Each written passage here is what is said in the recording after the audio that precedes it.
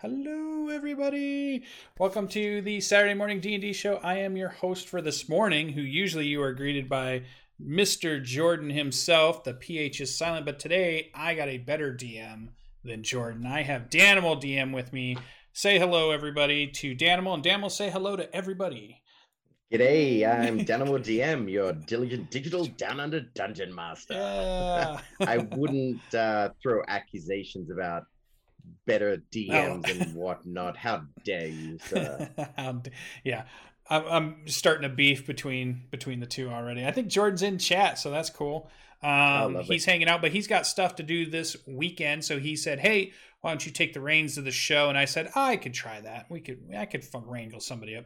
Danimal was not my first choice, though. Not to break his heart right here on live. I did try to get everybody's favorite extra co-host LB Hackemup, but she was busy, so she missed out too. So we got Danimal, but that's good because me and Danimal get to play games together, and we can kind of dive into some of the games that he's running for a group of friends that we have, and he also runs so many other games that'll be interesting. But just like we do normally with our show here, we kind of jump into the news. And you guys have met Danimal before. He's been on the show before, so if you want to check out some of that when we interviewed him a little bit more too, you can see that one too. It was pretty cool. So we didn't have a lot of news from Dungeons and Dragons, which sometimes is good and sometimes is bad. We didn't see any new lawsuit information or anything like that. No new UA articles or anything for us to have dived into, because that would have been fun for me and Danimal to dissect a little bit. But I did notice a lore you should know over on the Dungeons and Dragons channel that was for Dement Liu, which is the French domain of dread. And so if you want to learn about that one, you can go over there. It's supposed to be like a French grim fairy tale kind of mix. I don't know how many of the different domains of dread have you been introduced to, or do you know of? I only know of a couple, and I know they're interested in a bunch. Primarily, not to name drop this YouTuber you might have heard of, but primarily I really only know the ones that Jordan with the Silent PH has been posting on his channel. Oh, that guy? Oh, yeah. Yeah. I've been really digging him there, but most of his stuff's so good. Yeah, he's a good kid. I think he's coming up in the world, really. So, yeah, I'm kind of waiting for him to go kind of through the different domains, because there's a lot of them out there that are pretty obscure that they brought together in this book. And the thing I noticed in listening to this video of them talking about it was, this is one of the ones that was really abstract. It had a lot of uncongruent pieces to it. And so when they released it in this book, they wanted to condense that and turn it into an actual cohesive place and turn it into, they wanted each of the domains to have their own feel to them, so you could run different types of stories in the different domains. They didn't want them to really overlap too much, except that they're like horror-based, kind of darker-based, domains of dread. Obviously, they're not going to be rainbows and popcorn. Well, they might be, if that is what some if people that scares you. Dread. Yes. If you have a phobia against unicorns, yeah, indeed. I can see that. Well, I've been to Whimsydale, so yeah. So that's going to come out with Von Richten's Guide to Ravenloft on May 18th. I think that's a book that a lot of fans are looking forward to. Are you a Ravenloft super fan? I'm thinking you were.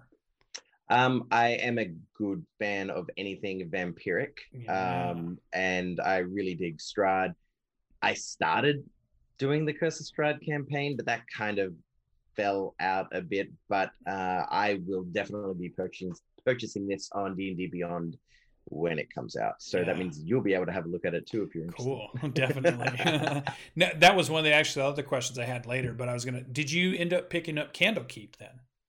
I have not yet. I didn't either. I do plan on getting it at some point. But at this point in time, it is not useful for anything that I'm doing. But I very much am intrigued, especially from the perspective of running one shots, like regular one shots, because one of my other groups that I play with, we're thinking about doing the like round robin of you're the DM now, you're the DM now, you're the DM now. And I think Candlekeep would be perfect for that. Yeah. Personally. Pretty cool. All right. Well, other than that, I did notice we had Celeste on last weekend, which was super cool, and her Kickstarter did go live. I just pledged today. I meant to do it earlier and then got busy, didn't know what I was doing. But they are already fully funded, and they're just blasting through stretch goals at this point. She's up to like 57 or 58,000, so she's still doing good, but that doesn't mean to slack off for those of you fans out there. We always like to support those people that are just coming up from the community. I mean, pretty much from just somebody who decided to start running games themselves, not affiliated in the gaming industry at all, and now actually going to put a product out there, something that I just can't wait for kind of this show to do a little bit of that. Jordan's done some of that. I need to get off my butt and do more of that, because I like the idea of somebody that just pulls up their bootstraps and just does it. They're just like, I love it so much, I'm just going to put a product out there and put my heart and soul into it and let people enjoy it. So I think that's pretty cool. Yeah. I think Dan would be, I think you'd be a person that if I was going to do a group of people to bring together to write on a book, I'd be like, all right, Dan, well, I bet you could write some good stuff up. Well, now I'm going to have to up my writing game. Yeah. But, start practicing a little. I definitely, I backed it as well. I only did the PDF. I'm not made of money, but that is true. Well, that's another question I was going to ask you. Are you a big Kickstarter fan? Are you out there pledging Kickstarters? Now, I am an addict, so you should never ever do what Lucian does, because I spend money like you do like water. One a month or something. Yeah, it's like one a month. And no, that's what I'm supposed to do. That I keep doing more, but I'm supposed to only do one a month. So I don't know, $50 a pop. You know, I just want to support these creatives that are getting off the ground that necessarily aren't coming from places that they could have got the money anywhere else. I just love the idea of somebody deciding, I'm normally an accountant, or I go and sell cars at a car dealership, or I just have a normal job, but then I love gaming and I have this world in my head that when I'm off work, I'm doing this and you guys might enjoy it too. And I'm just like, I want to support that as much as I can. So I'm a Kickstarter junkie as far as that. But what about you? So you did back this one. Are there other notable Kickstarters you've backed in the past you're looking forward to in the future? Well, I've kickstarted some games in the past. A couple of them might be the board games you see behind me. Board game stuff is good too. That's a big market too. That's been my main Kickstarter for sure. I haven't really done much Kickstarter lately. The biggest problem that me and my wife have is kids. We want things now. Like we want them today rather than, we could get this May next year. And actually the last one we did, I think I'm still waiting a year for several of them. Yeah. The last one I did that I received was Skinny Minis, which I love. They're made by the Dungeon in the Box people. Yeah. Yeah. Those Skinny Minis are really nice for tabletop play. I really dig them. Yeah. You're a big miniature guy too. Oh yeah. That's another problem. That's the other problem. We just got a Froghemoth. Very nice. Nice. We also bought a game which came out, I think, this week, which was Munchkin. Mighty Nine Munchkin from Critical Role. That's really good. Yeah, we haven't played it yet, but I've been looking at the cards. Anybody who is a Critical Role or Mighty Nine fan, every single card will make you go, oh yeah, over and over again with all the quotes on it and the interesting art. I am a big fan. Nice. Very cool. Yeah, I forgot that originally when we talked, you kind of started board games wise. You did a lot of board game nights and it moved into tabletop role-playing stuff. Yeah. So, yeah. I regrettably haven't been playing as many of these as we used to, because it's like we could play board games or we could get another session in. Yeah. So... Oh, there's my dogs and telling me my wife is home. So without too much news, we really have some different things. We can just talk about anything at this point. So I think we can jump into some of the game stuff, because one of the cool things I I want to talk about our game a little bit. Maybe I'll dive into it early, out of order for you guys out there. But we've been playing Dungeon of the Mad Mage. Danimal is a big fan of playing the official content that gets put out. In fact, I don't know if I've played in a Danimal only world. I think I've only played with you in, because you love buying the big modules and you love running the, or I am assuming you buy those big ones because you love them. Because we played Tomb of Annihilation, which again, hands down, has been my favorite module ever, probably thanks to you running it really well.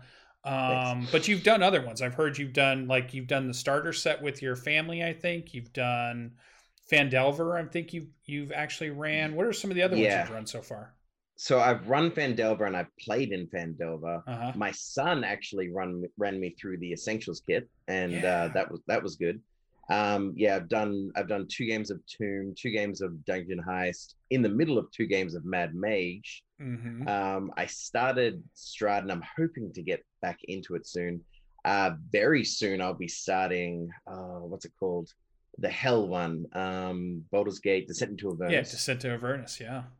And there's only been 2 games that have been homemade by me. One I'm still playing right now, which is, it's set in Eberron, but I've been homebrewing it. And the other one is a Theros game that I've been homebrewing, and that has actually been my favorite recently. I've been really enjoying that one. Because you have a lot of freedom to kind of really explore cool ideas that, I can imagine. Yeah. So that's cool, because you don't get a lot of dungeon masters that are they might play a official module and then kind of put it away after that. But you've actually back to back in several of these, and 4 of them at this point: Tomb of Annihilation, Dragon Heist.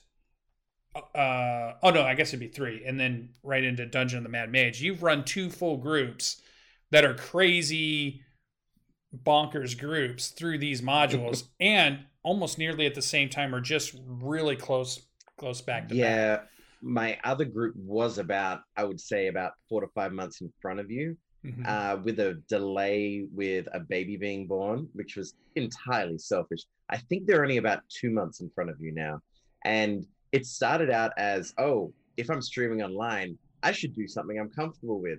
I should throw you guys into Tomb because I'm currently DMing Tomb. And then it kind of gets flowed on from there, where it also came down to money. Hey, I already own Tomb of Annihilation on Roll20. Yeah, that works out. Well, if you want to run any of the other modules, I'll buy them for you. Because if you want to run, because I've always wanted to play some of those other ones too.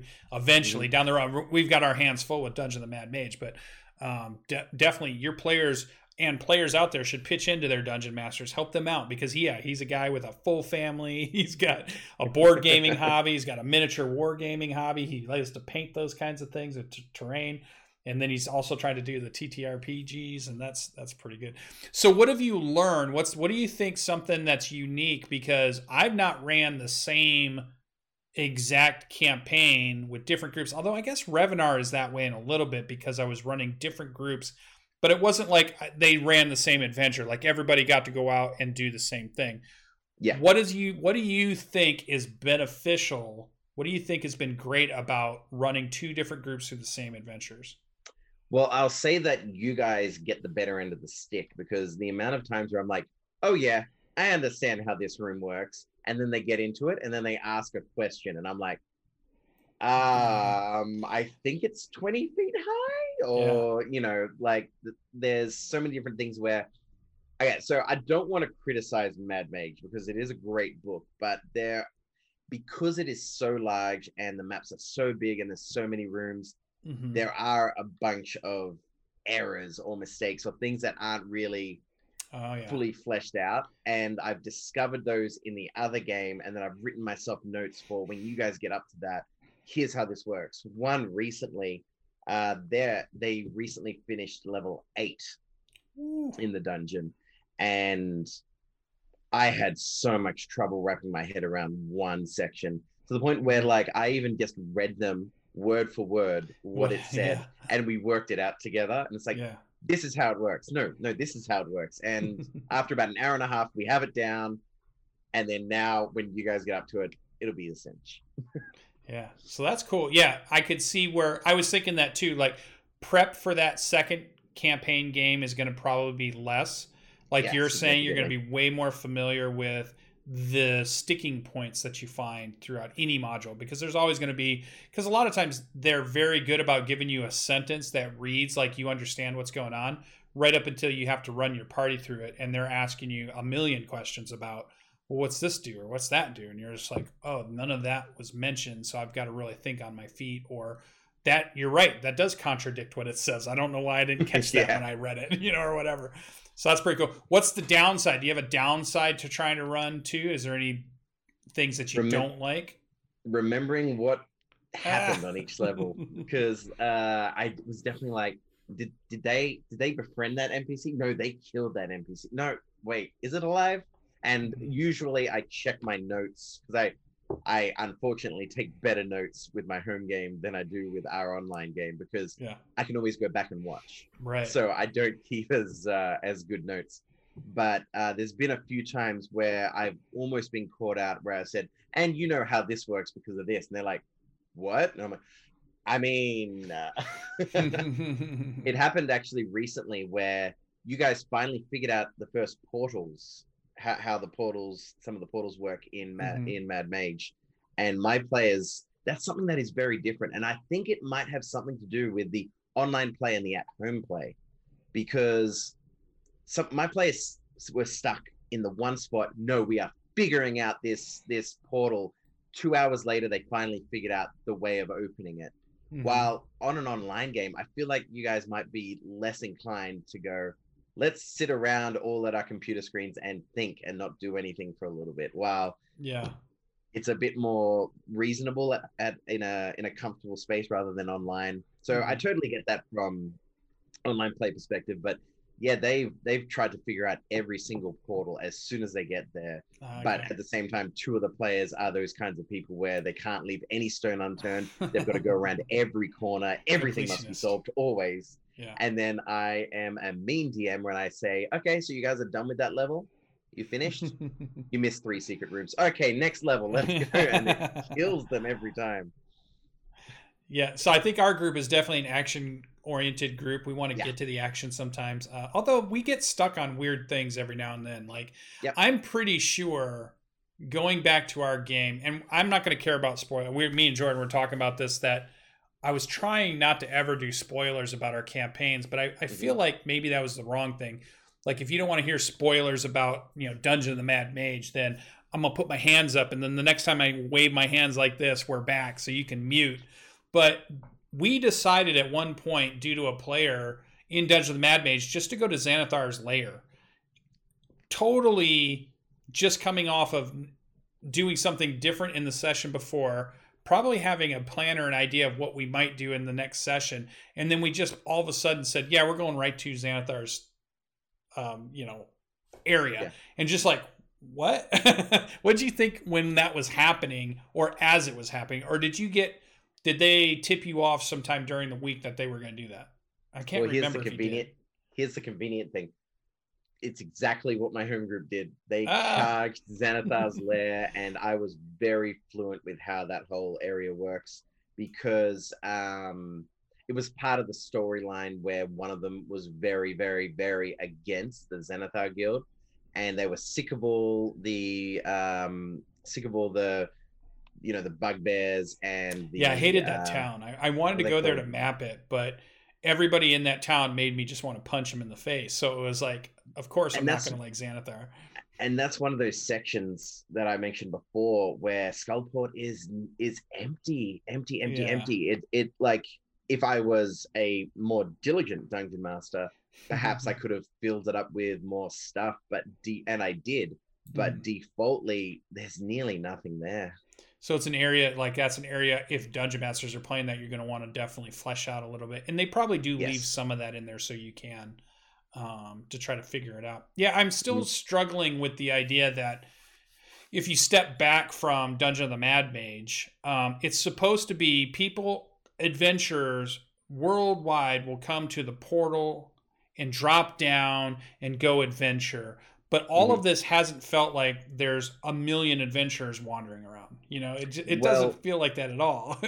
I think the biggest part of that is, especially in the first 2 levels, you guys kept coming across areas where here's a chest, it's empty, or here's the bones of a wyvern, or here's a Medusa that is turned to stone, where it implies that previous adventurers have already cleared this bit. Mm-hmm.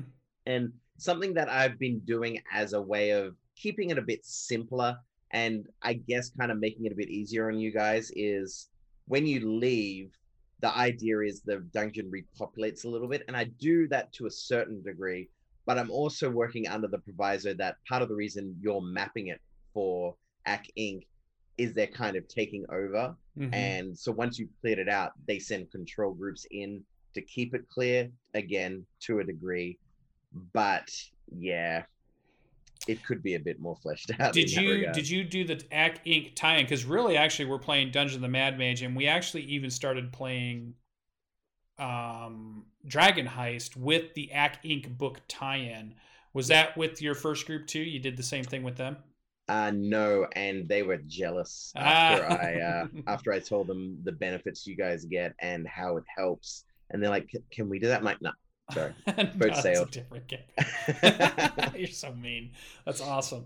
I think that's because that was I like the idea of bringing things together when you like mechanics. Like, I mean, right now you love the Theros mechanics, so bringing Theros mechanics into a campaign that's maybe not Theros, but that doesn't mean you might not want to bring some of those really cool and fun mechanics in and have, some of that cool stuff. And I think AC Inc. works with our group only because we're a little bit goofy. We definitely are greedy. We're on the shady side of adventures. We're definitely not the mighty heroes of the town. We're more like the, we'll do it, but what are you paying us kind of adventurers, of the group. I'm actually really happy with the level of buy-in that all of you guys have done.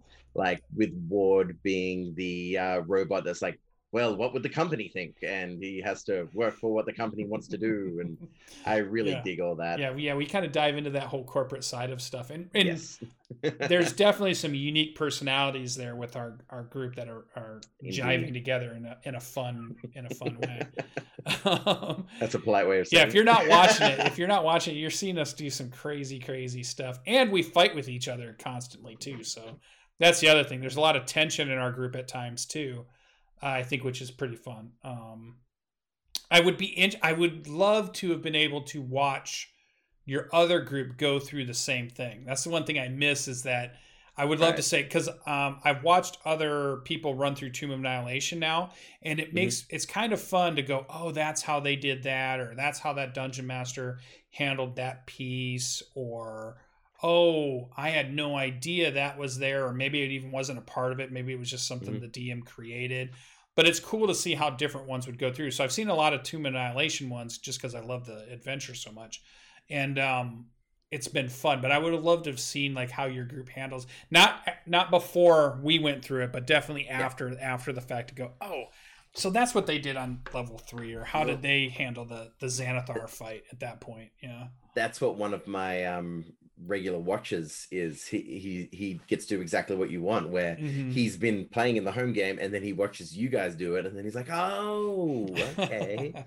At some point we should do a mix of the groups. We should do a couple of sessions where there's some type of body swaps or something, and like maybe a couple of their players get to play with our group for a night or two, and a couple of our players get to play with them, and maybe you just set up a TV at your table or something so they can be remotely there for your game. I think it'd be fun if there was a mixing of the groups a little bit or something, or maybe a one shot that we could play together with some of the if we ever did that. All of my games are always on Roll20 because we use a digital TV as our tabletop. So it's something that is quite easily done. Yeah.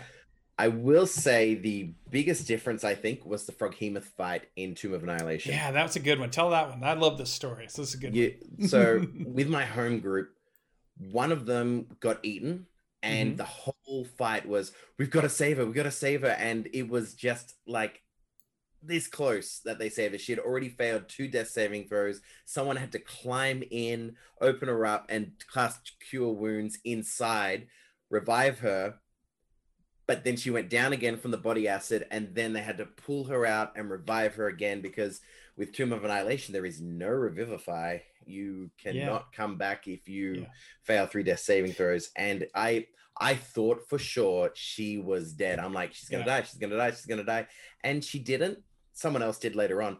But that Froghemoth fight was like the pinnacle for a long time. Now, let me interject a second before you say the next part. So when I went through Tomb of Annihilation and we fought the Froghemoth, different group ran by a different dungeon master, the same thing happened to me. My barbarian got swallowed. I'm fighting it from the inside. I'm raging out. The last kill of the Froghemoth kills it, but the acid kills me too. And it requires our cleric to dive into the mouth to try to heal me and get me out before I'm actually dead. It looks like I'm gone at this point. It's like one round of it goes one way or another, and if you don't make the rolls, that's it. That player's gone or whatever. So the same thing happened. I was like, oh, this is really cool. And when I played the second time, I didn't know any of the things that you're about to mention about the Froghemoth. And I tried not to do any strategizing or any warning, because I was looking forward to letting them realize what was about to happen to all of us. So they were doing all kinds of things that I thought was dumb, knowing what was there. But I'm like, no, let's do the dumb things, because this is gonna be good. Okay, now tell the second part. I will say that I thought you did a very good job of not bowing out, but stepping back and allowing people to have their own ideas. But that fight was a complete cakewalk. You guys took 0 damage. The Froghemoth did 0 damage. I rolled really poorly for initiative, and someone cast Call Lightning, and that was it. Yeah. Game over. And I did Lightning Bolt, and I think somebody else did Call Lightning. Yeah. And it was... We had no idea. I mean, absolutely no idea. And this isn't always true, because we have a lot of knowledgeable players that sometimes our player knowledge is leaking into our character knowledge. Here, we do a good job of trying not to, but it still kind of does a little bit here and there. But I had no idea. I had no idea there was a weakness to this at all. And it was the right weakness, which was so good. Oh, it was perfect. And so they gets hit by lightning. And then what happens to a Froghemoth when it gets hit by lightning? Effectively the same as the slow spell. They all of a sudden, their whole technique of grappling people, hitting it with the tongue, biting it to swallow it, all in one turn is gone. Instead, it can do one attack per turn. Its AC goes down by 2. It I think it also gets worse dex saves. It was bad. Yeah, we tore like, okay. And then I believe the paladin proceeded to smite it with 2 level 3 smites that rolled very well. And I think it only got 1 or 2 turns of combat, both of which could only do one thing, and it requires 2 things to swallow, and it could not swallow, and I was very sad. Yeah. I will say this though, both games, 2 people identified with the Froghemoth so much. In my home game, the person who was eaten was like, I got eaten by the Froghemoth. Now I want to. I want the essence. I like it. They weren't mad at it. They liked it. Yeah. And then the same thing happened with Corridon, where he's like, "Oh, I really love the idea of the Froghemoth so much." And then when it came up again, they're like, "I'm going to get that Froghemoth." It was very interesting. That is funny. I do notice. Do you notice in our game? So you play. I think people might have picked it up, but a lot of your games are at the table. And you have our online game, which is through Roll20. So there, obviously, we've all talked a million times about differences of that. But I wonder about one thing specifically, the dice rolling. I feel like our group has a higher than average rate of rolling well. And you have a higher average rate of rolling low as a DM. Though there are times when you've had some good stretches.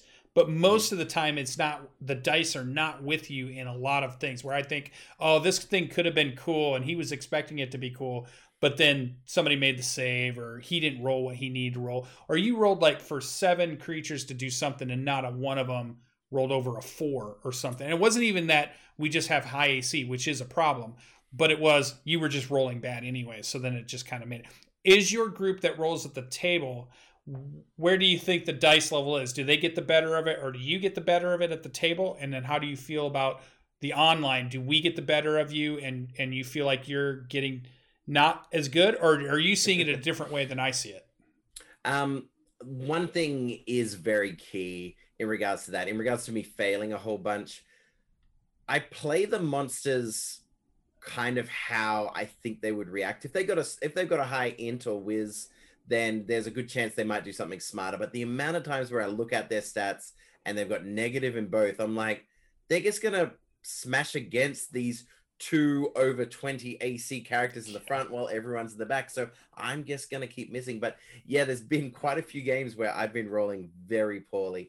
That being said, the game after you guys in Theros, there's been times where I've been rolling very well, to the point where we're nearly finished that campaign, and this is also online roller, and I did over 200 points of damage to a player in one turn of attacks, where I just kept rolling 18 on the dice, 19 on the dice, 17 on the dice. I did not roll under 15 for so many attacks, and he was nearly destroyed. Yeah. It's been interesting, but yeah, I don't know if I roll better on one or the other. In regards to rolling real dice and digital dice, there are sometimes, like, I prefer, if I'm rolling for a single guy, I want the feel of real dice. We have dice towers, we have excellent dice. I love my dice tower. I name my dice and I say, oh, Cthulhu's going really well today, and that makes my players go, damn it, Cthulhu, or damn it, Golden Boy, or whatever. I'm a big fan of almost anthropomorphizing the dice, and then the players hate them. They are a character in the game. They're like the third party of the game, right? Yeah. While if I'm throwing a fireball, I am typing /R 8d6 because I don't want to count 8 dice. Yeah, it adds it all up, figures out all your bonuses. That's what I love, and I know I think I'm exactly the same way. I love the idea of rolling dice. I love the idea of having my paper character sheet in front of me at times. But Khan has gotten so complicated. Khan, my Aarakocra Arcane Archer, at this point, if I didn't have an electronic character sheet, I'd be lost at this point, because there are so many crazy bonuses going on with weird things and things I have to try to remember, that I love the electronic character sheet for the math that it's doing for sharpshooter, and then the bonus to archery, and then the bonus from the bow, and the bonus from the arrow I might shoot, and then it might be one of my poison tipped arrows, so there's like all this crazy stuff that gets in there. Have you used much of Beyond 20 at all? Not as much as I should. I do to create the initial character, but we start to get in such weird places grabbing some things that sometimes I can't get the D&D Beyond character sheet to in there, the plug-in, to work quite right as much as I love the character sheet. Because I can go in the character sheet and manipulate the math, and I understand it so well because I'm a dungeon master of Roll20 that I know exactly where to put the bonuses. I know what to toggle on or off to make things work, which is nice. Yeah. Because for the past 7 or so months for the Theros game, 3 of the 4 players have been using Beyond 20, and it's been interesting with that, where we've been slowly watching it evolve, and it's actually gotten really good lately. Well, I haven't tried it in a while, so yeah, you may be right. I may need to go back. I know Logan uses it quite a bit in our game. Yeah, he does. Yeah. So what he's talking about there, Beyond 20 is a plugin for your browser that will link to your D&D Beyond account, so that when you're logged into like a Roll20 game, you can use that plugin to push rolls and things to the actual screen, which is nice. So it can something we recently found out with it. If you name your character the exact name as your D&D Beyond character, it auto updates the HP on Roll20. Oh, that's nice. And so that's been really nice. Yeah, because it's a little wonky on D&D Beyond changing the hit points the way it works, but even Roll20 is a little wonky too, because you can change it on your token or you can change it on your sheet, but sometimes those aren't linked and blah blah blah blah. Yeah. The amount of times that I'm like, oh, have I not set up this token properly? It can be frustrating. And then I think I've saved it. Then I pull it from the menu again. No, I didn't update it. No. But I will say the only thing I don't like Beyond 24 is when something has multiple values. So if somebody was to cast, say, Spirit Guardians. Spirit Guardians. Because Spirit Guardians can be necrotic damage or radiant damage. So it rolls 3d8 necrotic and 3d8 radiant. Or Chromatic Orb's even worse, where it rolls 3d8 of each of the damage types. And I'm like, I surely you could program that a little bit better so it only rolls the one 3d8, but yeah. Whatevs. Well, and there are some other character sheets that are out there. I think we're using the base one, and I wonder if any of those, because I've tried those a couple years back, and some of them were pretty good, but then I went back to this one that we use now. But there are people out there making character sheets, and I love character sheets. So some of them I've toyed around with a couple of them. Some of them look great, but I prefer the basic on Roll20. Yeah. So, well, that's cool. I like the idea. So you don't feel like the dice are any different. You still feel like they're random enough that I just feel like when I play at a table, I feel like it's really random. Like my dice are absolutely random. I get the impression that when I'm playing online, I roll well all the time. Rarely, except if it's a save I really need to make. That's the only thing I always lose. But my attacks are usually above average, pretty good. The damage rolls are usually really good. I'm not getting a lot of low rolls when I play online for some reason. Really, and Logan's throwing 20s out like they're going out of style when he's rolling. I mean, he is rolling for 3 attacks because of his barbarian every single turn, almost 4 if he does something else. But I feel like he throws 20s out constantly when he rolls. It's just amazing to me. So that's cool. Write a note not to give him a Vorpal. Yeah, check his macros. Maybe there's something going on in there. No, so it's pretty. I think what's cool is the idea that you have a lot of easier prep if you're going to run it again. You understand it more. I would love, like I did that with Storm King's Thunder. Storm King's Thunder is a hard one to run the first time through, but I bet the second time you run it, it's way better for that group because you've tried to figured out all the weird stuff in Storm King's Thunder. I'd be interested to see how you ran Storm King's Thunder because it's a much bigger sandbox version adventure than any of the ones you've ran before. Even Tomb of Annihilation, although how much jungle delving did your original group do? Because we didn't. We went right to the city, really. I sped through that because I felt like too much jungle delving wouldn't have been that good to watch. But with my home group, they did it fully legit. They had to keep track of water, food, travel, X amount of hexes per day, check to see if they got lost. And did they enjoy that part of the game? Yeah, did they like did. That? Yeah.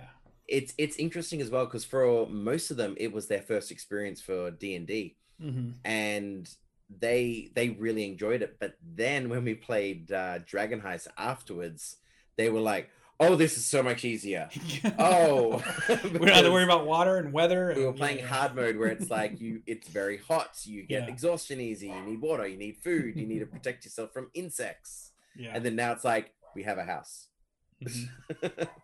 And we're in a cool city that has everything we need, and we're just doing cool adventure stuff. That's Indeed. Cool. So they're pretty far along on Dungeon of the Mad Mage. You gonna take them to 20, you think, or are you gonna route them out of there at some point? Well, I'm hoping to get all the way down. All right. Their campaign is going to be different to yours, though, once the lower it gets, because I'm tweaking theirs in one way and I'm tweaking yours in a different way. I don't like the vanilla Mad Mage. Yours is going to be tweaked in this way, and theirs, I've already have all these underlying things where they're slowly figuring it out.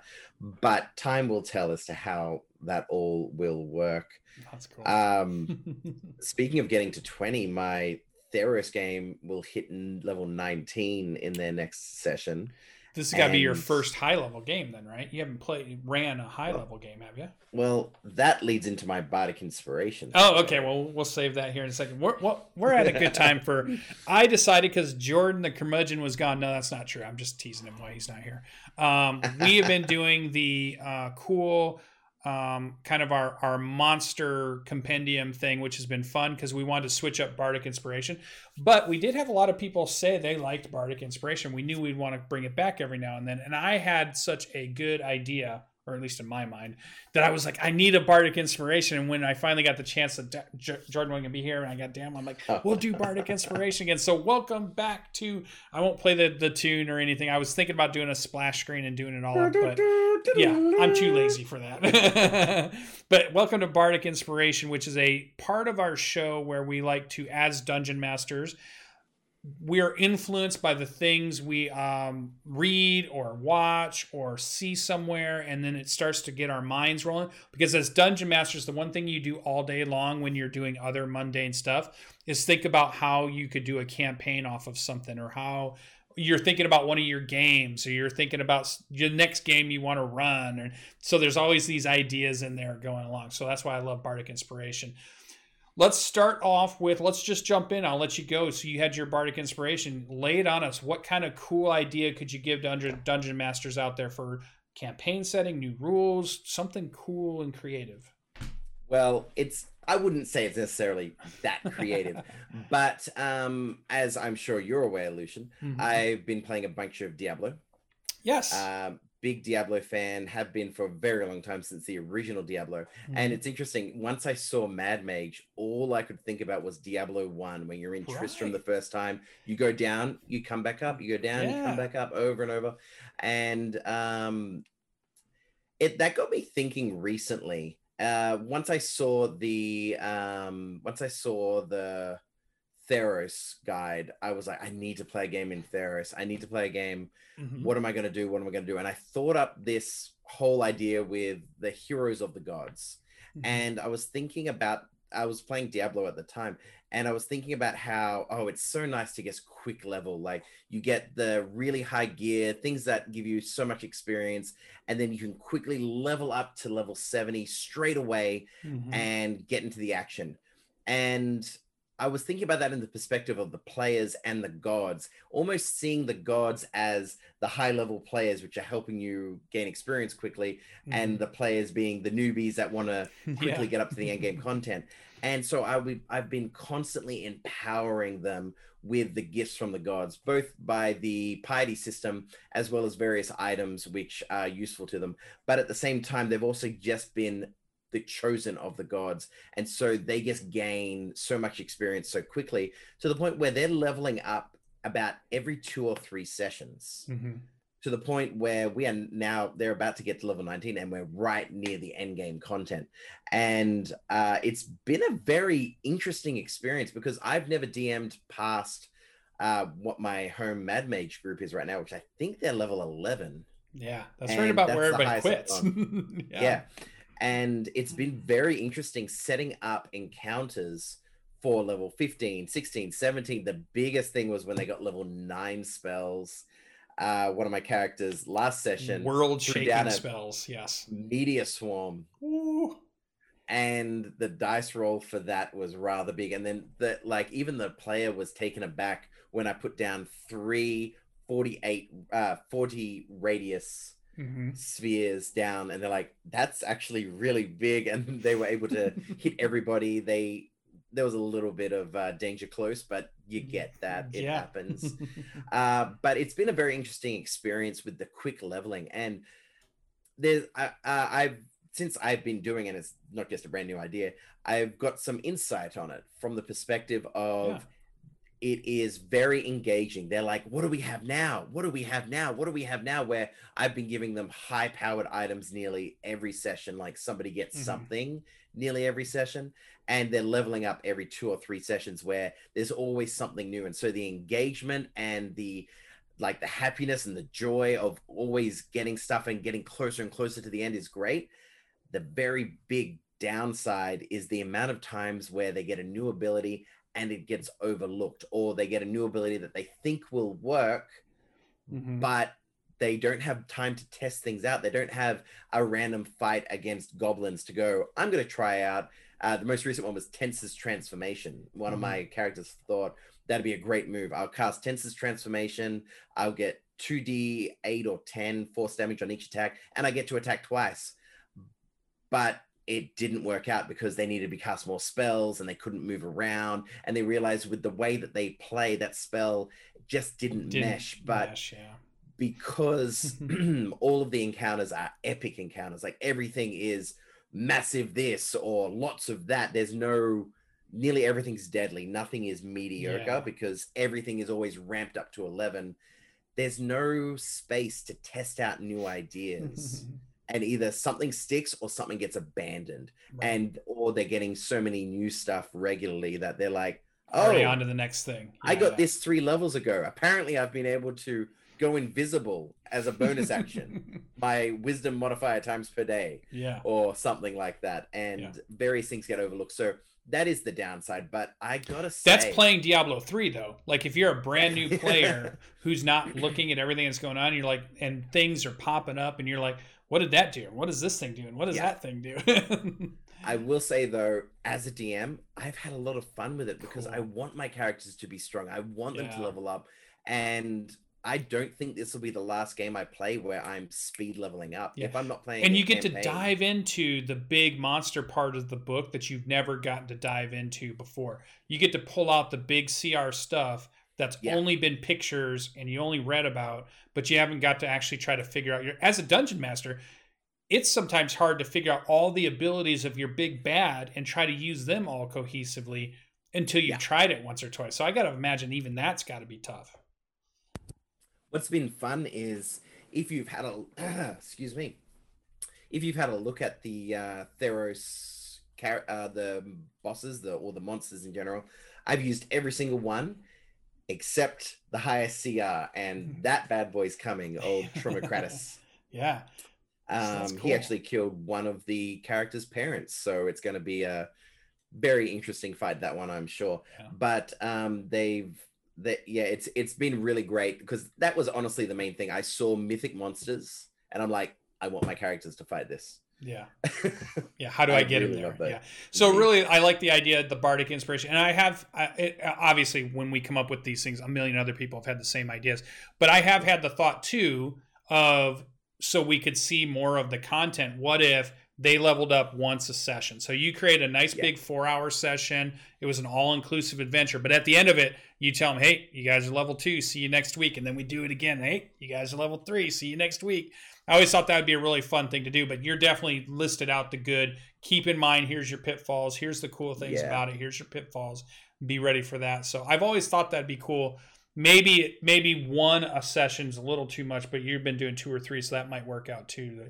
But a speed level, and it sounds like heavy magic items in D&D. 5e is not known necessarily for heavy magic items for players. They've moved all the abilities and all the power to the classes and the race abilities and all the things they can pick up with subclass stuff and some magic items. And they even limit you because you can only attune to just a couple. 5e is not a magic item heavy game like a Diablo 3 where they're sprouting out like, little, weapon fountains or, I want to pick up that gold item. I want to pick up this item, so I kind of want to get back to a tabletop RPG that does have a loot fountain, and maybe your abilities aren't coming from you yourself or your class so much as all these cool items that are thrown around that you can just pick and choose and do. So I think that'd be interesting. I think that's a pretty good bardic inspiration. That's a good one. I like it. So I had one. I've been reading a book. This one's inspired another one by a book, and it was a cool idea. And it's a little bit about me and Jordan have been talking about. He's creating his new system and how he wants to do magic and stuff, and how you get abilities and how you can pick and choose and modular put them together. So this book's based around, there's adventures, and you can become an adventurer once you have essences. You pick up these essences. A person can have 4 total, and when you get one, under that essence, you can get abilities that are related to that essence. So an essence could be like a fire essence. An essence could be like an animal essence. An essence can be all these different things. And then you could possibly at some point pick up an ability that's going to go with that essence. You get 5 of those.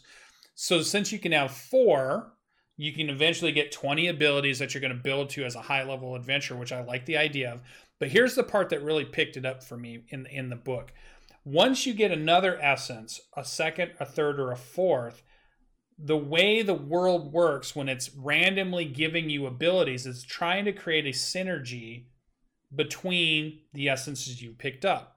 So if me and you picked up fire and that was the only one we had, and then it might give you an ability to do a flame stream attack, just streams out like a flamethrower maybe, and then I might get a flame attack, but maybe mine's a ball that travels like a fireball kind of typical thing. So we're still fire essence, we still got an ability, it's just fire based, nothing to it. But if I then pick up a wind essence and you pick up a water essence, the the overall magic of the world is going to try to synergize those two things. And the next abilities you get are going to come synergized between me with fire and wind and you with fire and water. And it's going to start really diverging and really coming up with it. So in the book, the character had some interesting ones. He had like sin was one, and he had punishment, and he had I'm trying to remember the other ones. Doom was an essence, and he had a different one. And what he turned into was kind of like a sin eater. He would go around and he would pull afflictions off of his teammates, and then that would give him bonuses to power up or heal or do something by taking bleeding away from them or disease away from them or some debilitating thing, and he could do so.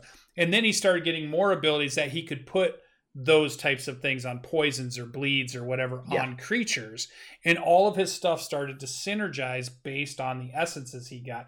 And I love this idea because I thought it would be really cool if, as a dungeon master and a player working together, you randomly are getting your essences, because the essences just drop as things from adventuring. So you don't always get one, and they're hard to get. But when you do get one, it's like coveted. So you're out there constantly trying to find them. And I thought this would be a cool thing, Bardic Inspiration wise, because if you were my dungeon master and I got a fire essence, and then I got a essence of the bear, me and you at some point after the session could sit down and say, how are these things going to synergize? What are some of the things that might start to push this into? So I've got an animal essence, but I've also got a fire essence. Fire, heat, anger, bear, big, tough, angry. Does that start leading me into like a rage ability that might start happening? Does it turn into a summoning ability that could happen? Does it do some type of like a clawed, flaming claw maybe that I could, so with you and your dungeon master, I feel like you could sit down off game and you could say, when we roll these abilities up, let's work together to come up with a cool ability that synergizes with the two, and then we're ready for next session, right? To do whatever we're going to do. We don't get fun. That. Whereas normally it's a list we're picking from, or somebody else has already developed it. But what if part of the game is you working with your dungeon master to come up with what your abilities are going to look like? Almost like that bow you built, knowing how I picked up a bow that was a magic item crafted by Danimal for my archer, and he kind of knew I was looking for something special for a bow. He kind of understands a little bit about my character, so he crafted things that are interesting and would appeal to my character. And I like that, and we kind of worked a little bit together on what it looked like or some things that are there, but taking that one step further to say, let's work out the mechanics of what my next ability is going to be. And I just think that'd be a fun, cool idea to come up with. So it's essence. So it's in a book I'm reading right now. It's He Who Fights Monsters. I've talked about it a little bit. It's by Shirtaloon is the name of the author. I think that's just like his pen name that he writes under. And I love this idea of you get 4 essences, they create a synergy, and you get abilities every now and then as you go, and they start to rank up and they get better and better. So that was my Bardic Inspiration. Yeah. It reminds me of a combination of 2 video games. Yes. Magicka. And Final Fantasy VII with the materia system. Yeah.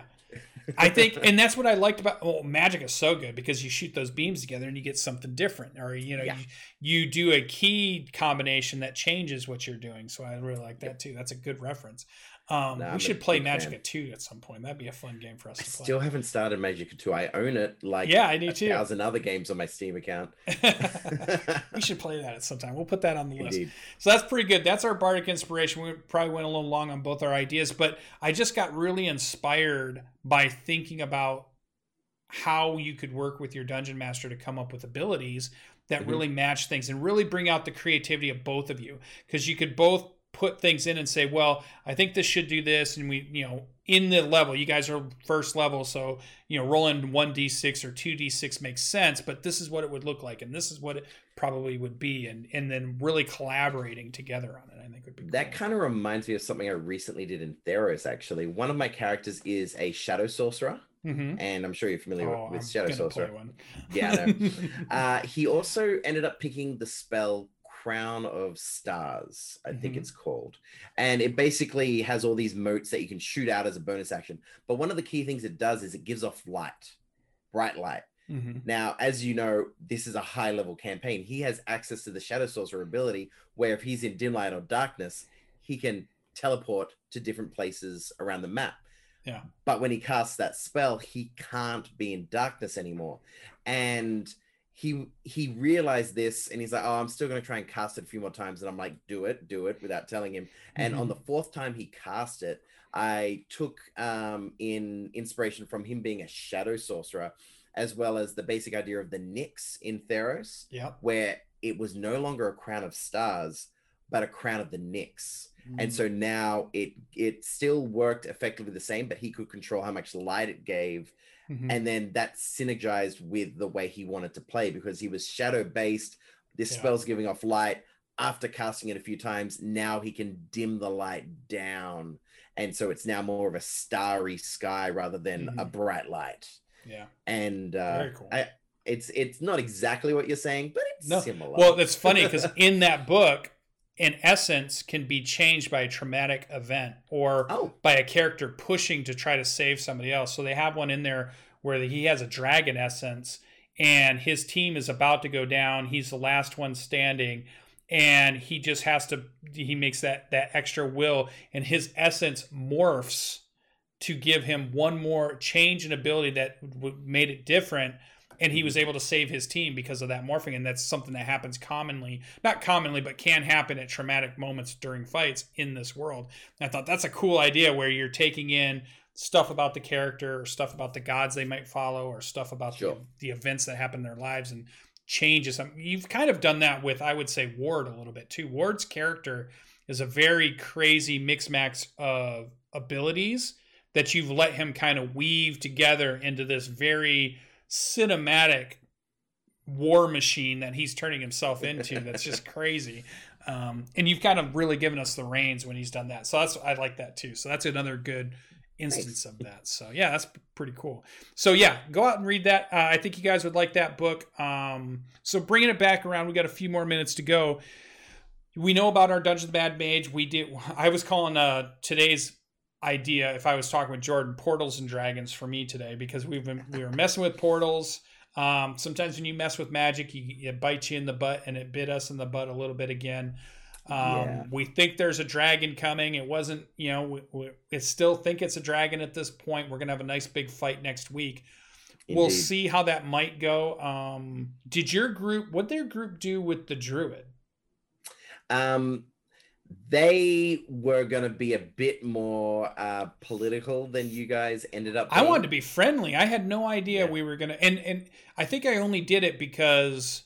I can't even remember. The awakened tree walked up and started saying something. And then I could tell the way Jost was leaning that I knew a fight was just going to happen, and I just kicked it off. But before that, I wanted to be a friend with the druid. Yeah, sure. The biggest problem is, without knowing it, the party was saying keywords which were in her fight part of her brain, where although you don't know it and you might never know it, she was a spurned lover of the guy who died in that gravestone. And you know that staff that can cast flowers wherever, it can't cast roses because roses was his family crest. And he would always give her roses, but then when they broke up, she's like, I never want to see roses again. And she's been deliberately single since then. And then with Yost talking about wanting, like, hey, are you single? And wanting to almost romance her. And then also talking about the gravestone, bringing up his name, showing his fireball wand. It was just too much. With my home group, they were trying to be political, but they ended up walking away for a moment and was actually just whispering back and forth and saying, okay, well, what we should probably do is just pretend we're on her side. Let her do some stuff, because they have some really good deception. And they were like, and then what we're going to do is pretend that we're on her side. Later on, once we've dealt with everything, had a long rest, we'll come in and kill her and take all her stuff. While they were standing next to an animated tree. Yeah. But they didn't know it because you guys didn't end up coming across that. But there's a few trees in the area that were animated. And when they said that, the trees spoke in Druidic to the druid, and a massive combat started. Different to your one, but yeah. Very fun. That's cool. That's very cool. So I know the one last question I wanted to get to just before we jump off here was, Sure. That's my game with you right now. I'm only playing one game. I'm definitely trying to get back to. I want to start running a game again. Which one it's going to be, I don't know quite yet. You're running lots of games. So you've talked about your Theros game, the 2 games that you're running with us. To me, I'm almost hearing that you're playing all Dungeons and Dragons games at this point. Is that true? Yeah, I haven't actually played anything. I haven't played anything else properly. I've had a little dabble with Starfinder. I had a little dabble with Pathfinder, but nothing more than 1 or 2 sessions. We got a raid. A raid. I haven't really played much more than D&D 5e. My wife really is looking into GMing a game of Call of Cthulhu. Yeah. And I don't think I'll ever find a party to play with, but I've always wanted to play the Burning Wheel. That's a big one. Yes, it is. I don't think I could ever run it. I would be interested in trying to play it, but man, I don't think I would ever try tackling running it. You need a special game master for that, I think. I agree. I would like to try, but I don't think I would do a great job. But I just love the idea of the system. I like it very much. But yeah, I also really want to play Numenera. I want to play. So that was a question I was going to go to. So you play a ton of 5e. You love 5e. You're playing at least 5 different, 4 or 5 campaigns at this point, planning others in the future. Yep. But is there another TTRPG out there that you really want to run as a dungeon master, maybe in the future, but you haven't got to? But what's at the top of that list of I want to run this game? I think it might be Numenera, to be honest. I love Numenera. I haven't really read many rule books outside of I've looked a little bit into DCC because of all of Jordan's DCCing, and I've looked a little bit into the Burning Wheel because I've watched a few games online of that. I've looked at Pathfinder. I don't feel like I'd ever want to run Pathfinder. I would happily play it, but if I'm going to be running something in that vein, it's going to be 5e for sure. Yeah. I could see myself running a DCC, and I could see myself running a Call of Cthulhu perhaps, but I'm trying to let my wife take the reins on that regard. She's actually one of my regular players, so she's very board game and tabletop RPG focused as well. So hopefully, I think she could do a good job. All right. So maybe last question to rule out our show. We know your son's a dungeon master at this point. How's his dungeon mastering career going? Is he still running games for people? Is he running games for his friends? Has it branched out any? How's that going? He's making his own homebrew world right now. He wants his own. He doesn't need anybody else's. It's very it's spawned from me playing Theros. He was making a very realistic Greek. He wants to do the when I say his own homebrew world, it's basically Earth, but he wants to do the Iliad. He wants to do all the Odysseys.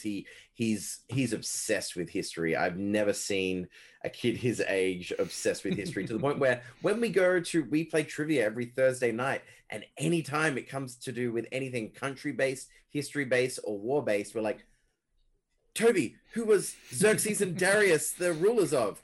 Yeah. Oh, Persia. Yeah. Okay. Cool. Thanks. Awesome. So that's cool. Has he gathered friends together and introduced them to role playing, or is he still playing with family members at this point? He in regards to D&D, he's only DM'd us, and he does an all right job. He's not the most confident. He wants to do something and loses confidence with it. But what's interesting is he does way more role playing than I ever do, because majority of the time he spends on his computer, he's playing on these alternate history games where he's playing as Germany, but they win World War II, or he's playing as Italy, and it's completely different to how the timeline ran. And so he's doing these games where it's not like there's any dice or any random chance. It's all the players who have picked these separate countries make decisions. Okay, let's go down this path. Let's see what would happen. Mussolini wouldn't have done that. Oh, what's Rasputin doing? And all of those things. And baffles me, because I look at that and I'm not trying to cast any shade, but I would not find that interesting in the slightest. Story, like it's, and not to slight the TTRPGs that are out there that are based around this, but there is nothing left up to chance. It is all just storytelling where everybody is yes-anding, and he loves it so much, and he does so much of it. And it is his passion. Nice. I wouldn't be surprised if this develops into something in the future, but we endorse it. We help him out. I've been getting him, got him some new headphones the other day so he can help chat a lot better with them. It's surprising I assumed a lot of the people that he'd be playing with online are older, and a lot of them are, because again, he's only 12, but there's a couple of 14-year-olds, but it is mainly adults, and so I'm usually within earshot. I'm usually within earshot, because a 12-year-old with adults, it's a bit iffy, but they seem to be a good lot, and so far so good. That's good. Well, awesome. That's awesome. I always like when more people get introduced to the genre, and like I was introduced by my friend, and his older brother had brought it over one day and said, "Hey, let's try this thing." And so I bet he's going to be that for somebody down the road. Like there's going to be some group of teenagers that he's like, "Oh, well, I can run this game for you guys if you want to play a game." And they're like, "All right, we can try it." And then just be like, that's what this is. That's what all this has been. Like he's been introducing to Risk, to Dominion, to Catan, and I assume eventually it'll lead to D&D, because everything in my household leads to D&D eventually. So that's good. That's the best way to end a Saturday morning D&D show, is saying that everything leads to D&D for sure. There you go. We got the patches got sent out by Mr. Jordan, which is super cool. So let's wrap that up. Well, thanks so much for helping me out with the show today, Danimal. I can't wait till our Tuesday night role playing. It's been fun. Everybody there for the raid that showed up. We're only an hour show, so you showed up towards the end. I hate to do that when raids show up, because we get raided every now and then, but they come towards the end. But we thank you for coming. And if you want to watch this on Twitch, I'm sending the recording over to Jordan. He's going to put it up on our YouTube channel, so you can watch the video of that if you would happen to miss it live. We can't wait to have Jordan back next week, and we'll jump back into the regular Saturday morning D&D show. So everybody, thanks for joining, and we'll see you in the next one. Bye. I gotta hit all the buttons. Our intro and outro music is 8-Bit March by Twin Musicom, licensed under Creative Commons. Check out their website at www.twinmusicom.org.